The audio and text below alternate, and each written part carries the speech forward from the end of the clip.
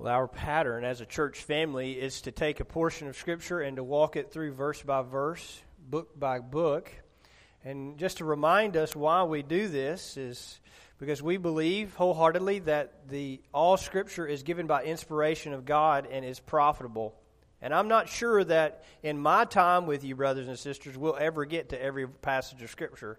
As the pace that I've set so far, it's going to be hard to get through the whole New Testament.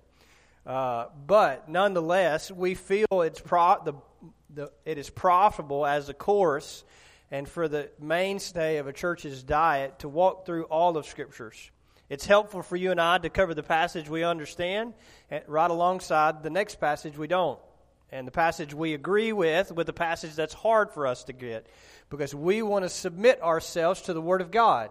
This is the authority for us. This teaches us what is true and right when it concerns spiritual things, both in this life and the life to come. And so we are here this morning in light of that, to worship the Lord through submitting to His Word. I want you to turn with me in your Bibles to John 16.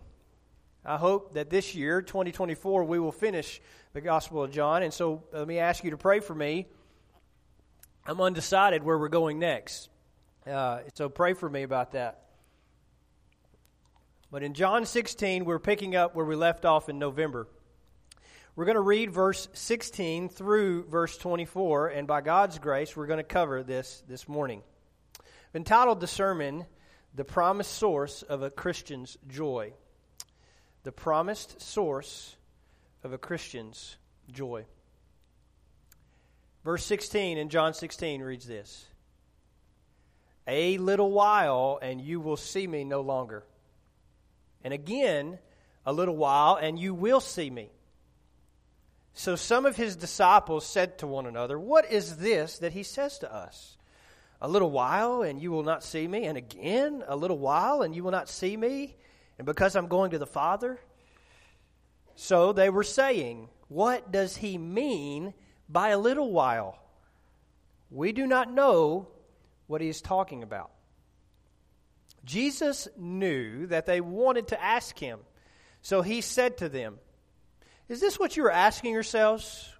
What I meant by saying a little while, and you will not see me, and again a little while, and you will see me? Truly, truly, I say to you, you will weep and lament, but the world will rejoice. You will be sorrowful, but your sorrow will turn into joy. When a woman is giving birth, she has sorrow because her hour has come.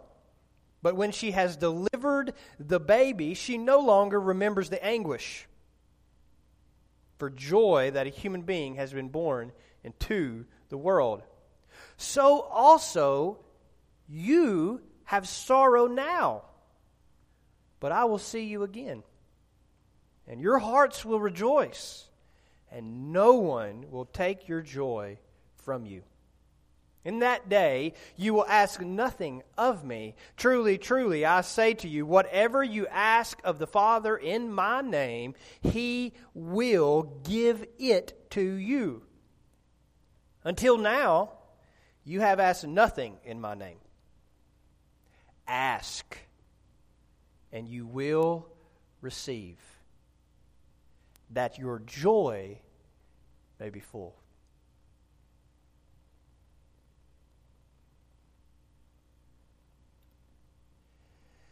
This is a story of a famous artist by the name of Thomas Nast. He was in a public exhibition one day painting. And he is said to have performed a strange feat with his brushes.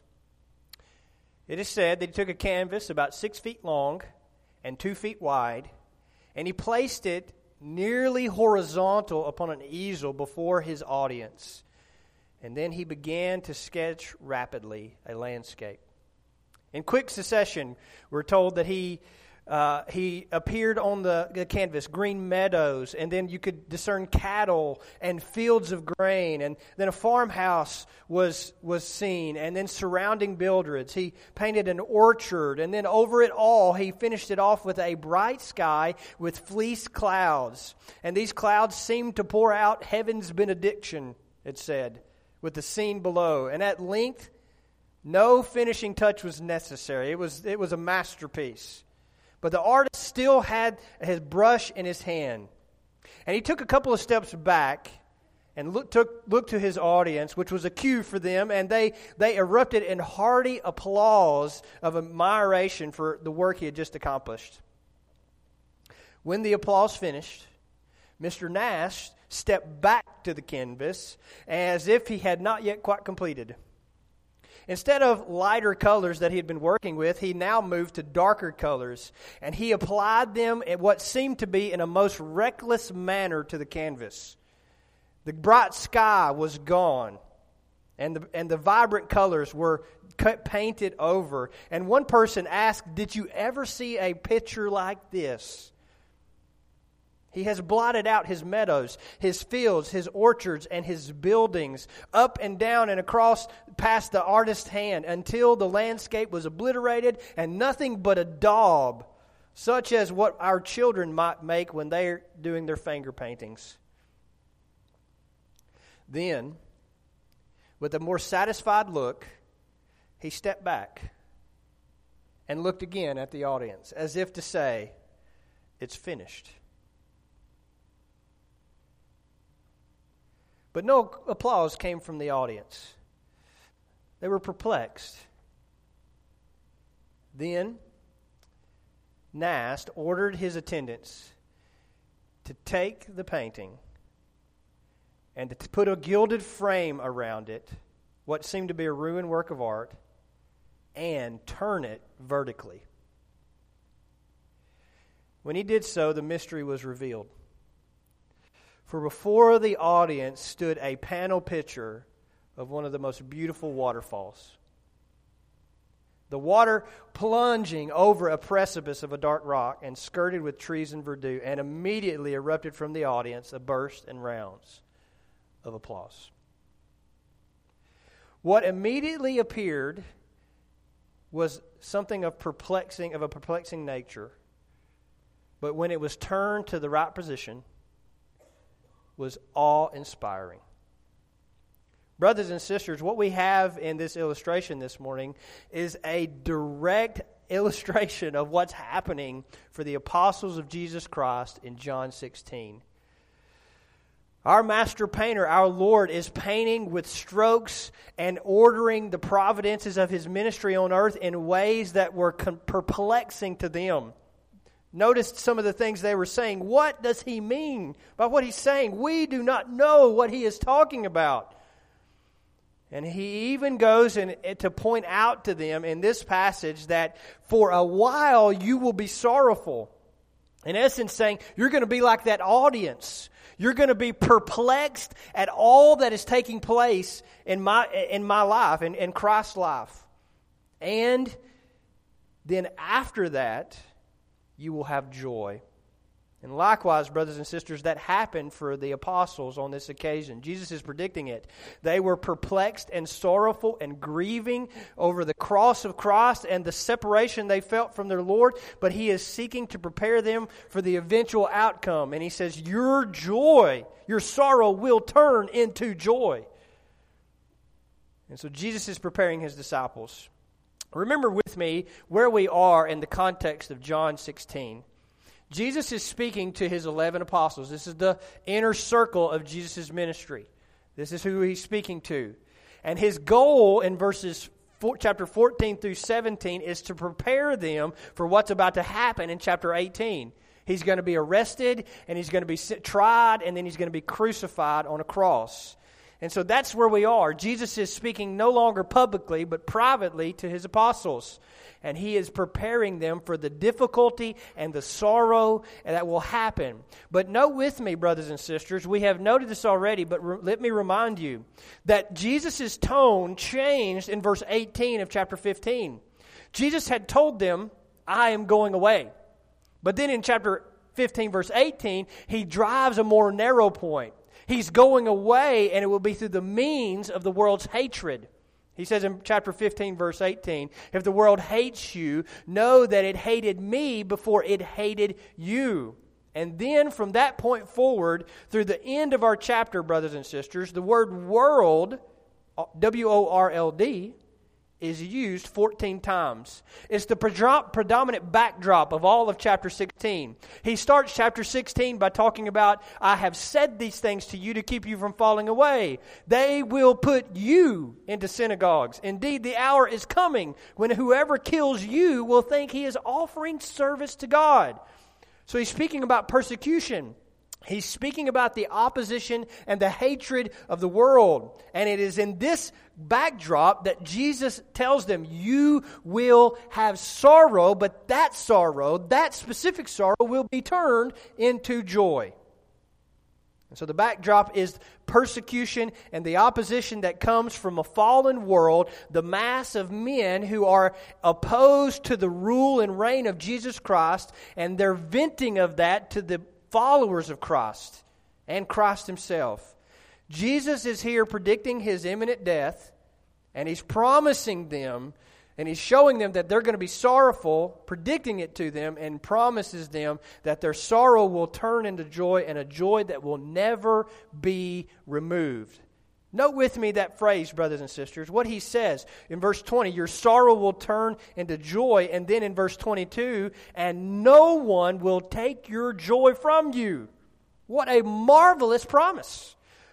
Let your mind and heart set on this today. This is an inheritance. This is an aspect of Christian living where he says that you can have a joy that is irremovable from you. And today, brothers and sisters, my aim in preaching to you this morning is to draw your mind and heart back to this source of joy so that your heart can elevate itself out of the sorrows and the dreams of this life and set your affections on things above. And what is this source of joy? It is the death, resurrection, and ascension of Jesus Christ. You see, as believers, we have a fixation with our Lord. We have an exaltation with his death, resurrection in Christ, because it is that which brings us the greatest joy. Jesus Christ crucified, risen, and ascended to the Father is my joy. And if you want to have lasting joy today, if you want to have a heart of satisfaction and rest, you must learn to find and continually find your rest and your joy in that and that alone. Jesus says, this joy will never be taken from you. I do not always have joy in my circumstances. I don't know about you. I don't always have joy in my peers. I don't always have joy in my church family. God bless you all. I don't always have joy in my family or my wife, but I tell you, I always have a source of joy in Jesus that has never run dry. I may lose my sense of that joy. I may not appreciate it always, but Christ is a source of joy that never runs dry because it is a source of joy that is outside of me. It's outside of my circumstances. It's in what Christ has done for me. And today, brothers and sisters, visitors, friends, whoever you are, wherever you are, whatever is going on in your life, your primary aim, your primary goal should be to fix your eyes upon Christ today. And by faith, trust in him. Are you with me this morning? Say amen. I have 3 points to draw your attention to this. First off, I want you to see with me the prediction of a paradox. I know that's a big word. Paradox of sorrow and joy. The prediction of a paradox of sorrow and joy. If you're keeping notes, the second point is going to be the promise of unceasing joy. And then third point, the preventative medicine for any sorrow. Those 3 points. Consider with me the prediction of a paradox. He says in verses 16 through 18, they have this conversation about Jesus' words. They're perplexing to him. And this conversation centers around a confusion in the minds of those apostles.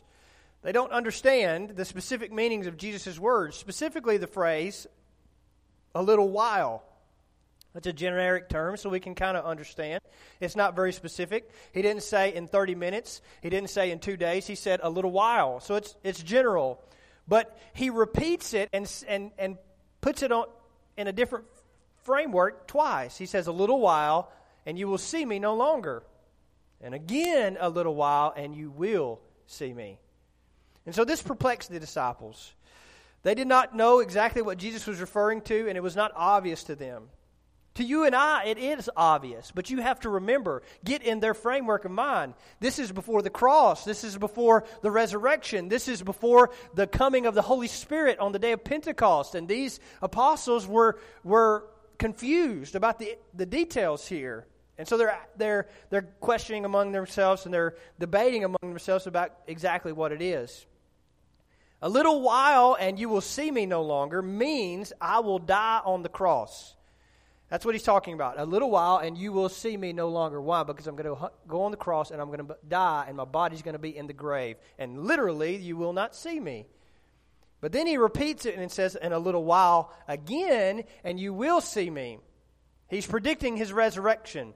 It means I will rise again. And then I'm going to be with the Father, which is his ascension to the throne in heaven. All of this, brothers and sisters, is referring to Jesus' work as a mediator and priest. Jesus would go as our mediator, our priest, and offer himself up on the cross as an offering to God and would be raised from the dead. He would ascend to the right hand of God the Father, and he would sit there now as our high priest, ever living to make intercession for our sins. But they were wanting to ask him about these details, and they did not understand. And the verb tense indicates that they were having a conversation. It wasn't like a momentary thing. It was an ongoing issue. And so Jesus is aware of this and then confronts them over it. He says, is this why you're asking yourself, verse 19, what I meant by saying a little while and you will not see me, and again a little while you will see me? And he says in verse 20, truly, truly, I say to you, you will weep and lament, but the world will rejoice. Your sorrow will be turned into joy. He gives a threefold description here of their coming experience. He uses the word weep, lament, and sorrow. And together they give an all-encompassing description of people who are in the throes of grief. Weeping is an outward expression, and in that day would have been vocalized by real loud expressions of grief. For example, remember back in chapter 11 that the women who were mourning with Mary and Martha were following Jesus, weeping loudly and wailing over the death of Lazarus. This is what Jesus predicts for his disciples. You will be like those women. You will be weeping. He says later, though, he says also, you will lament. It's inward. It's a word describing an inward mourning and grieving, followed by a general term of sorrow, a disposition of sadness and grief in mind and body. This is exactly what happened to the disciples. In Luke chapter 23, verse 27, we're told that as Jesus is carrying the cross all the way up to Golgotha, up the hill, there followed him a great multitude of people, listen, and of women who were mourning and lamenting for him. This term, mourning, weeping, and lamenting, were specifically used of the experience of death. And so Jesus is here telling them, you are going to be like people mourning for someone who's died. And they did. Mark 16:10 says, she, being Mary, went and told the disciples. This is after Jesus has been raised and appeared to his mother Mary. She went to the disciples where they were staying, who had been with him. And where did she find them? She found them mourning and weeping over Christ's death 3 days later. And so this is what happened to the apostles. Jesus is predicting this of them and preparing them for it. You will weep and lament. But notice with me the transition, the contrast. But the world will rejoice. The world will rejoice. Jesus' death for the apostles was a scene of great grief and sorrow, but for the surrounding outside world, for those who were not his followers, it was victory for them. It was an occasion of gladness for them. They rejoiced over it. Finally, we were done with that guy. They silenced Jesus. They put him to death. And his death brought satisfaction to their minds and hearts of fallen men. Why is that? Well, because Jesus was a nuisance. Jesus was unrelenting. He confronted men of their sins and he exposed their inward hearts, and the fallen men will not tolerate that. They don't want that. I don't want you exposing how evil my heart actually is. That makes me uncomfortable. And so if I can't get you to stop, then I'll put you to death and we'll be done with you completely. It reminds us, brothers and sisters, that the mass of fallen men, apart from God's grace, are bent away from God. All of us by nature are prone to resist the lordship of Christ, His rule and ways, and we cannot on our own tolerate His intruding influence of righteousness and of conviction because it's too much to bear. And only when the Holy Spirit comes and opens our minds and hearts are we able to then see that, yes, this is right and this is good, and I deserve this kind of exposure. The world rejoiced when Jesus was dead. It reminds us in Revelation 11:10, brothers and sisters, of what is said in that apocalyptic vision. There are mentioned two witnesses who will be on the earth, giving witness to the earth, and they will become martyrs. In Revelation 11:10, notice with me how the earth will react to their death. Revelation 11:10 says, "And those who dwell on the earth will rejoice over them and make merry and exchange presents, because these two prophets had been a torment to those who dwell on the earth." You see, the world's hatred is expressed today in their treatment of the messengers of God, of the prophets. The Old Testament prophets were an illustration of this. Cain and Abel is an illustration of this. And we live in a fallen world where fallen men's hearts are depraved, and they rejoice, and they express this when they rejoiced over the death of Jesus. You will lament, but the world will rejoice. Now here's the paradox. He says, your sorrow will turn into joy. Notice with me, brothers and sisters, he does not say that your sorrow will be replaced with joy. He says your sorrow will turn into joy. You see, their perspective on what was happening or what had happened will change. They will turn from mourning over the cross, the loss of their master, the loss of purpose, their fellowship with Him, to rejoicing in it. You see, the world rejoices in the downfall of Christ and His people because they think it means that we won't have to listen to it any longer, that guy any longer. But Christians joy in the cross of Jesus Christ because we know of what it accomplished for us. Jesus, when He went to that cross, paid the penalty for our forgiveness, our reconciliation with the Father. And that brings us great satisfaction and great joy. But He tells them the very event which would cause them grief would afterward be the very reason they would have superlative rejoicing. What about that? The very thing that caused them sadness would become the thing which they rejoice over. Have you ever thought about the irony of the Christian religion? We placard, we put on emblems, we even have several of them put across this auditorium, and we even have them on necklaces, the emblem of a cross. Now that's nostalgic today. That's kind of a niche thing that we don't rightly process. But if we had done that in Jesus' day, do you realize the stares we would have gotten? The way people would have looked at us, you're joying in the cross. Do you know what a cross is? Do you understand exactly the kind of excruciating form of death? We might as well put an electric chair on a necklace and hang it around our neck. That's what the world would see. But Jesus here shows and predicts to those apostles what will bring you the most grief will be what you rejoice in. It's the cross of Jesus Christ. It's the source of great joy.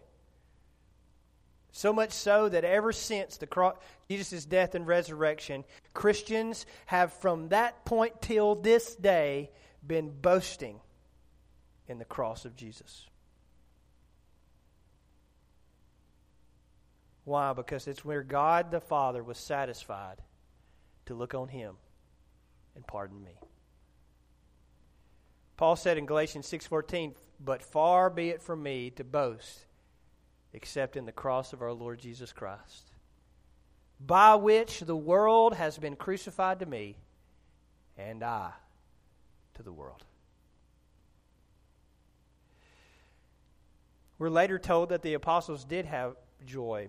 Hold your finger here and turn with me to Luke chapter 24. Luke chapter 24.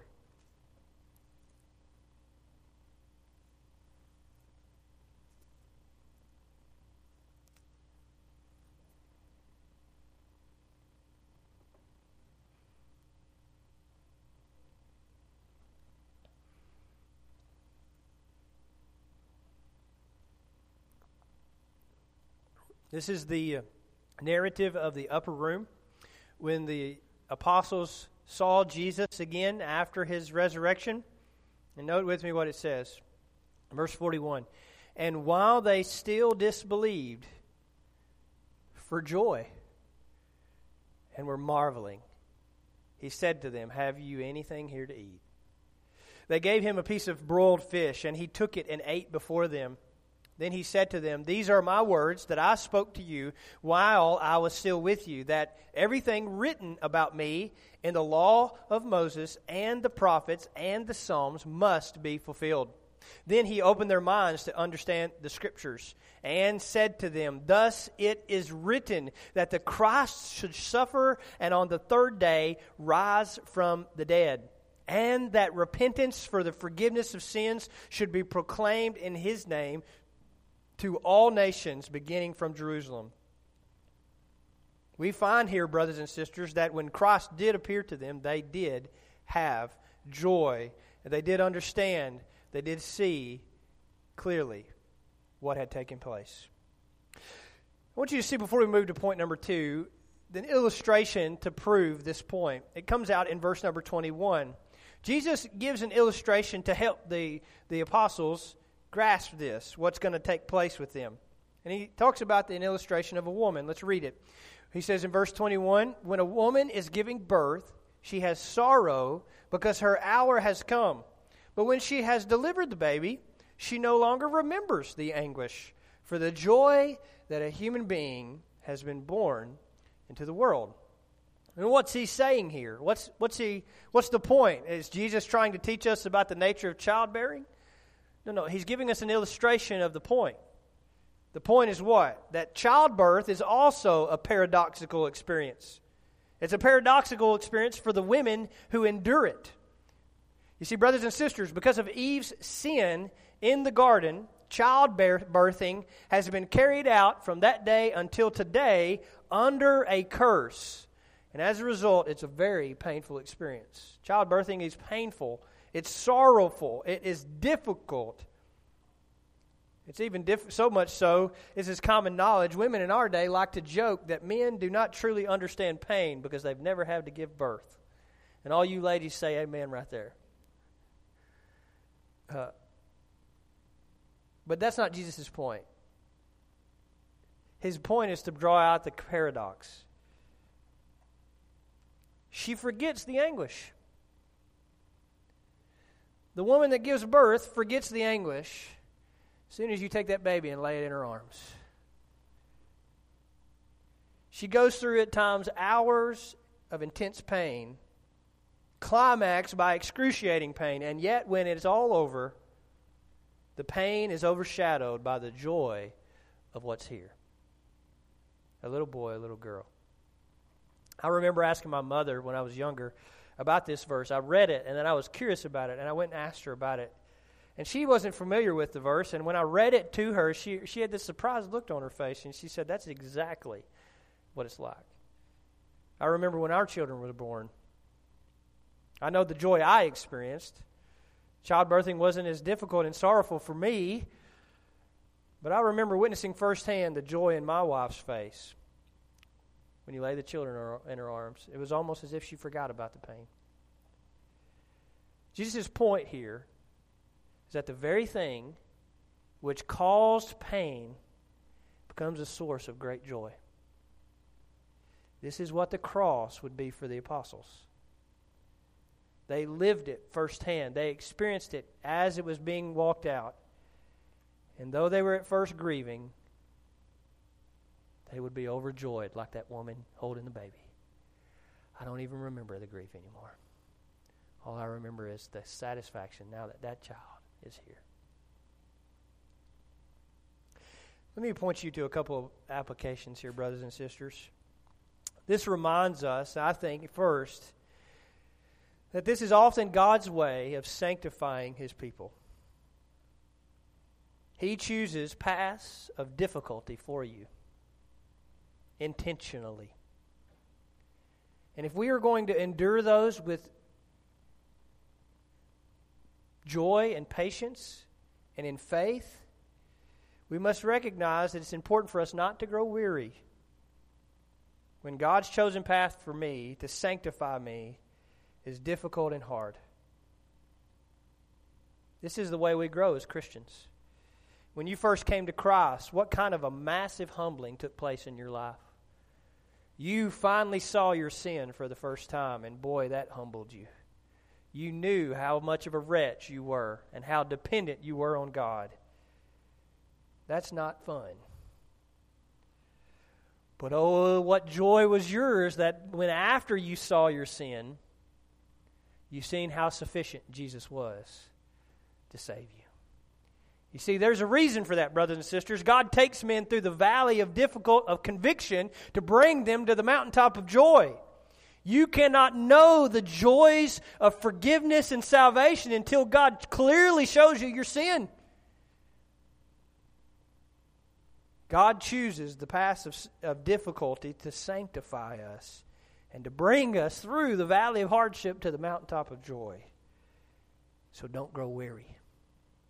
Don't despair if you find yourself in seasons like the apostles who were lamenting and weeping and dismayed over what was going on.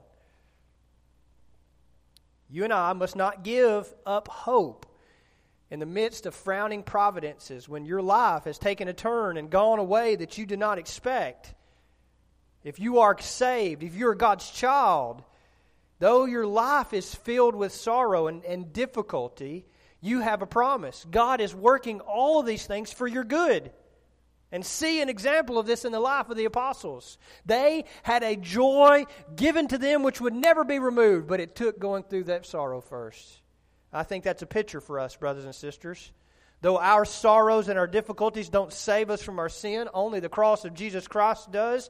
By faith, you can learn to walk accepting whatever God places in your path, believing that even these things will be for your good.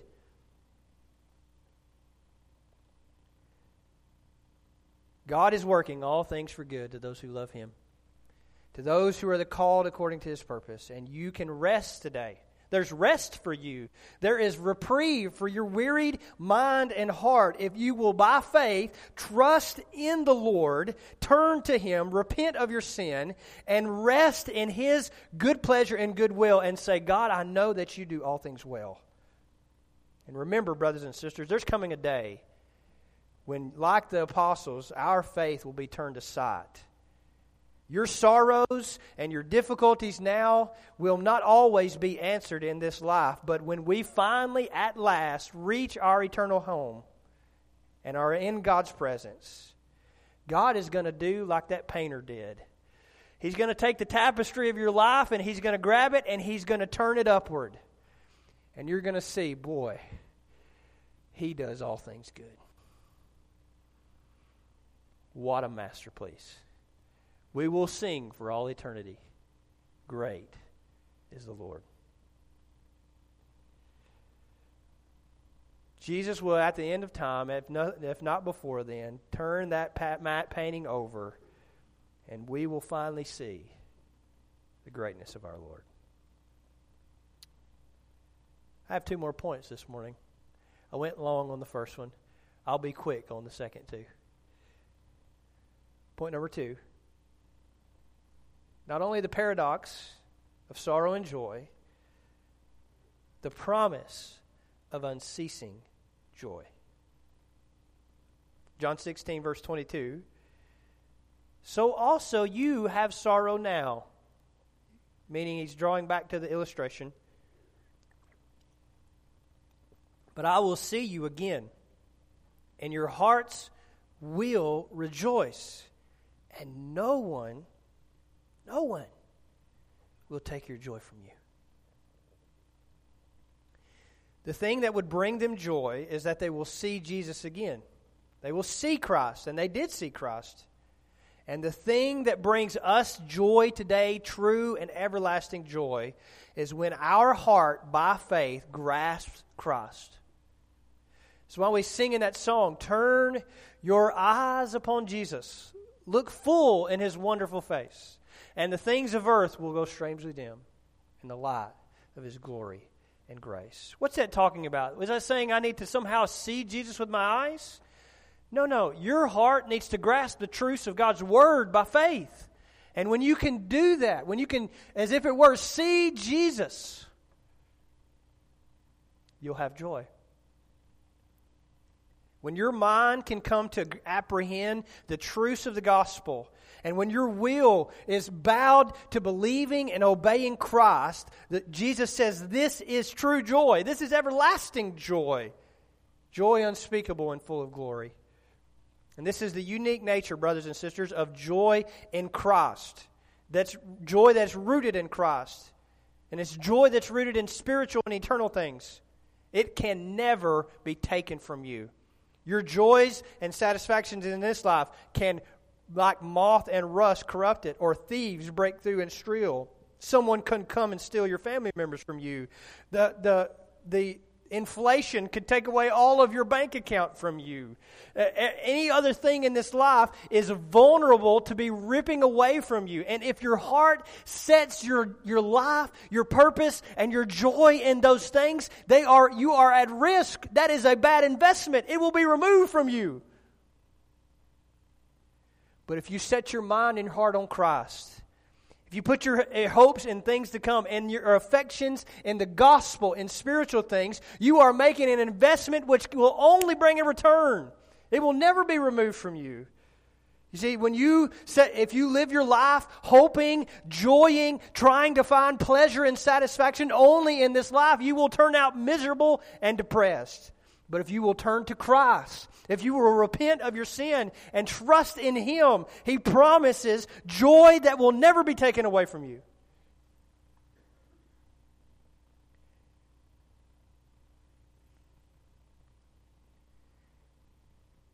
And He can do this because of what He did on Calvary. When Christ went to the cross, He satisfied the just demands of God for your sin. You were born alienated and separated to God, just like me. I was at enmity with my Maker. And now that Christ has gone to the cross, that sin debt has been satisfied. When we are saved by God's grace, we are adopted into His family. And He bestows upon us the blessing of the person of the Holy Spirit. And all of these things are to bring not difficulty and hardship, but joy.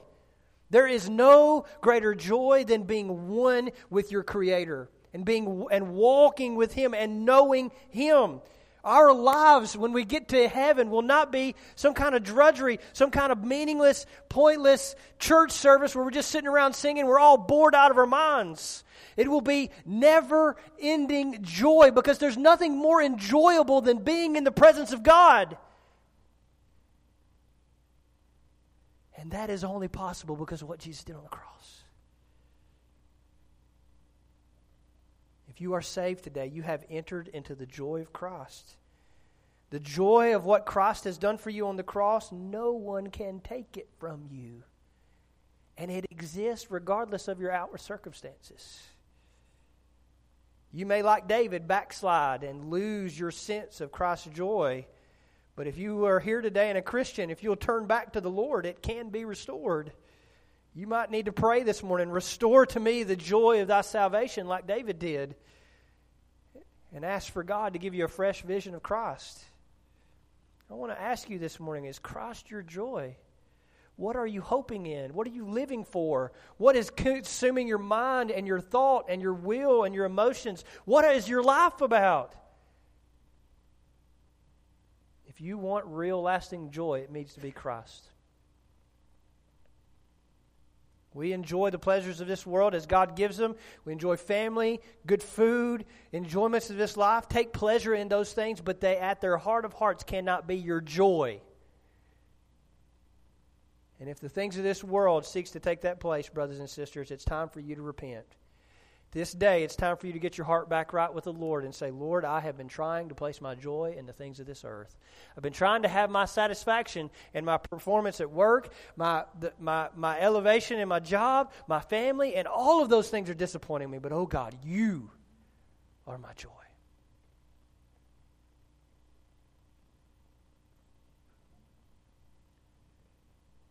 This is the promise of unceasing joy. Thirdly and finally, I want you to see Jesus gives a preventative medicine for any sorrow.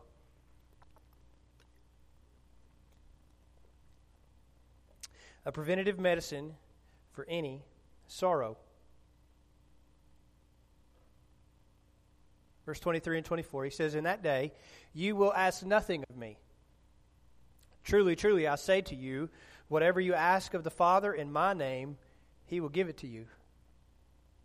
Until now, you've asked nothing in my name. Ask. Ask. Ask. And you will receive, that your joy may be full."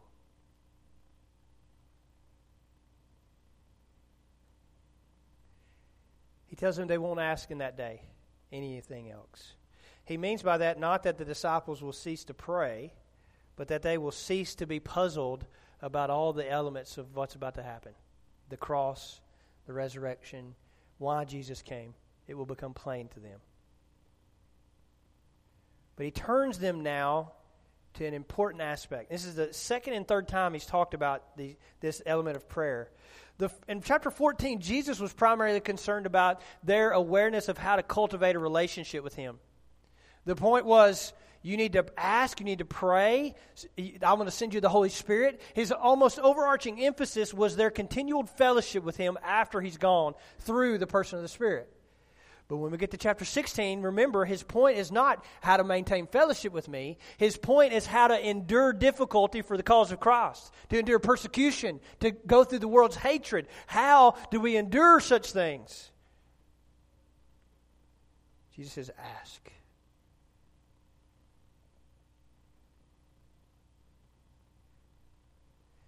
Before Jesus' death and resurrection, believers called on the name of the Lord. In Genesis, we read about men who began to call on the name of the Lord, meaning they petitioned God for help and strength, and they relied upon Him through prayer. And this is the way we ought to live as well. We live by prayer. We walk by prayer. We follow and commune with God by prayer. We find success through praying. But since this moment in chapter 16 till today, a new dawn has appeared. We pray in the name of Jesus.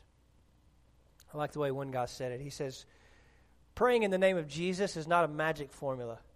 We almost treat it as such at times, even us who know better.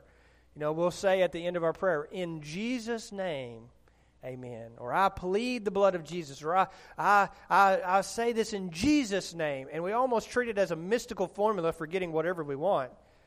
But it's not a mystical formula. It's not a magic formula. But those words, he's talking about Christ's person and work. If we ask in line with the will of God on the basis of what Christ has done for us and a desire to see God's kingdom spread in this earth, he says, ask whatever you want, and I'll give it to you.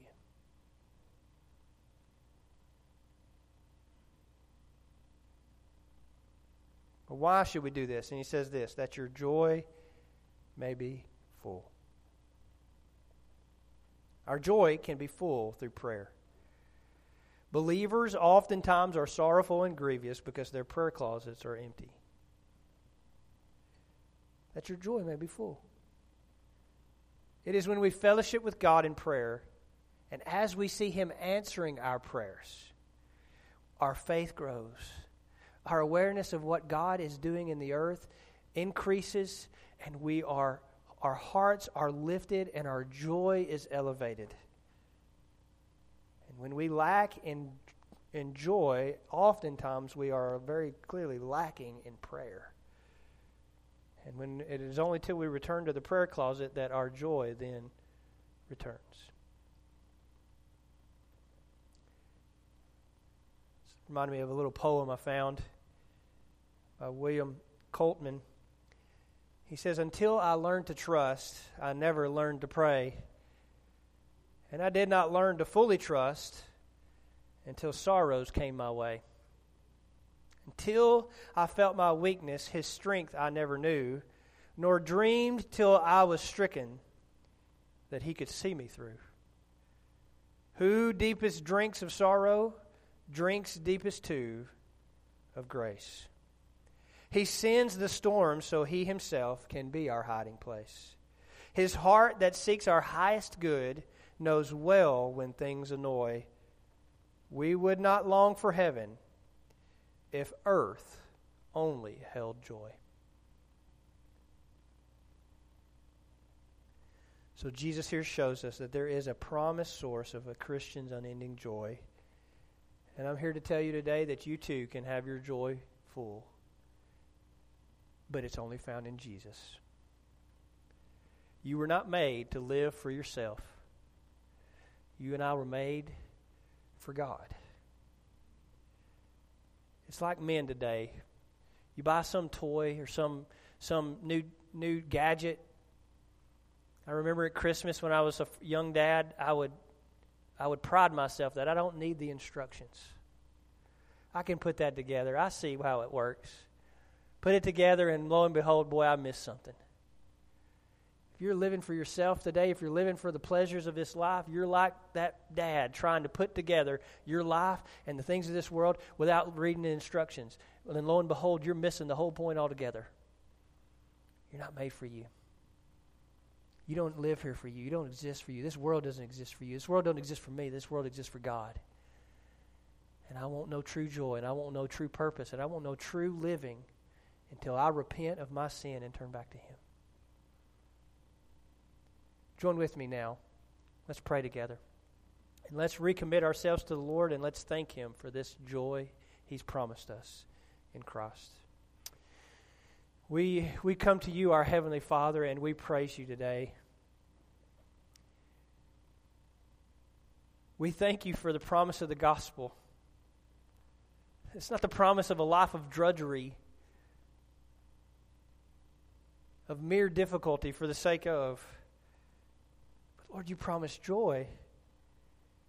Joy in Christ. If we'll turn to you. Lord, we thank you today, Father, that the sorrows of this life are not the end. And that even those sorrows themselves will somehow be for our benefit and our good. We know this is true, Lord, but we confess that we don't feel it.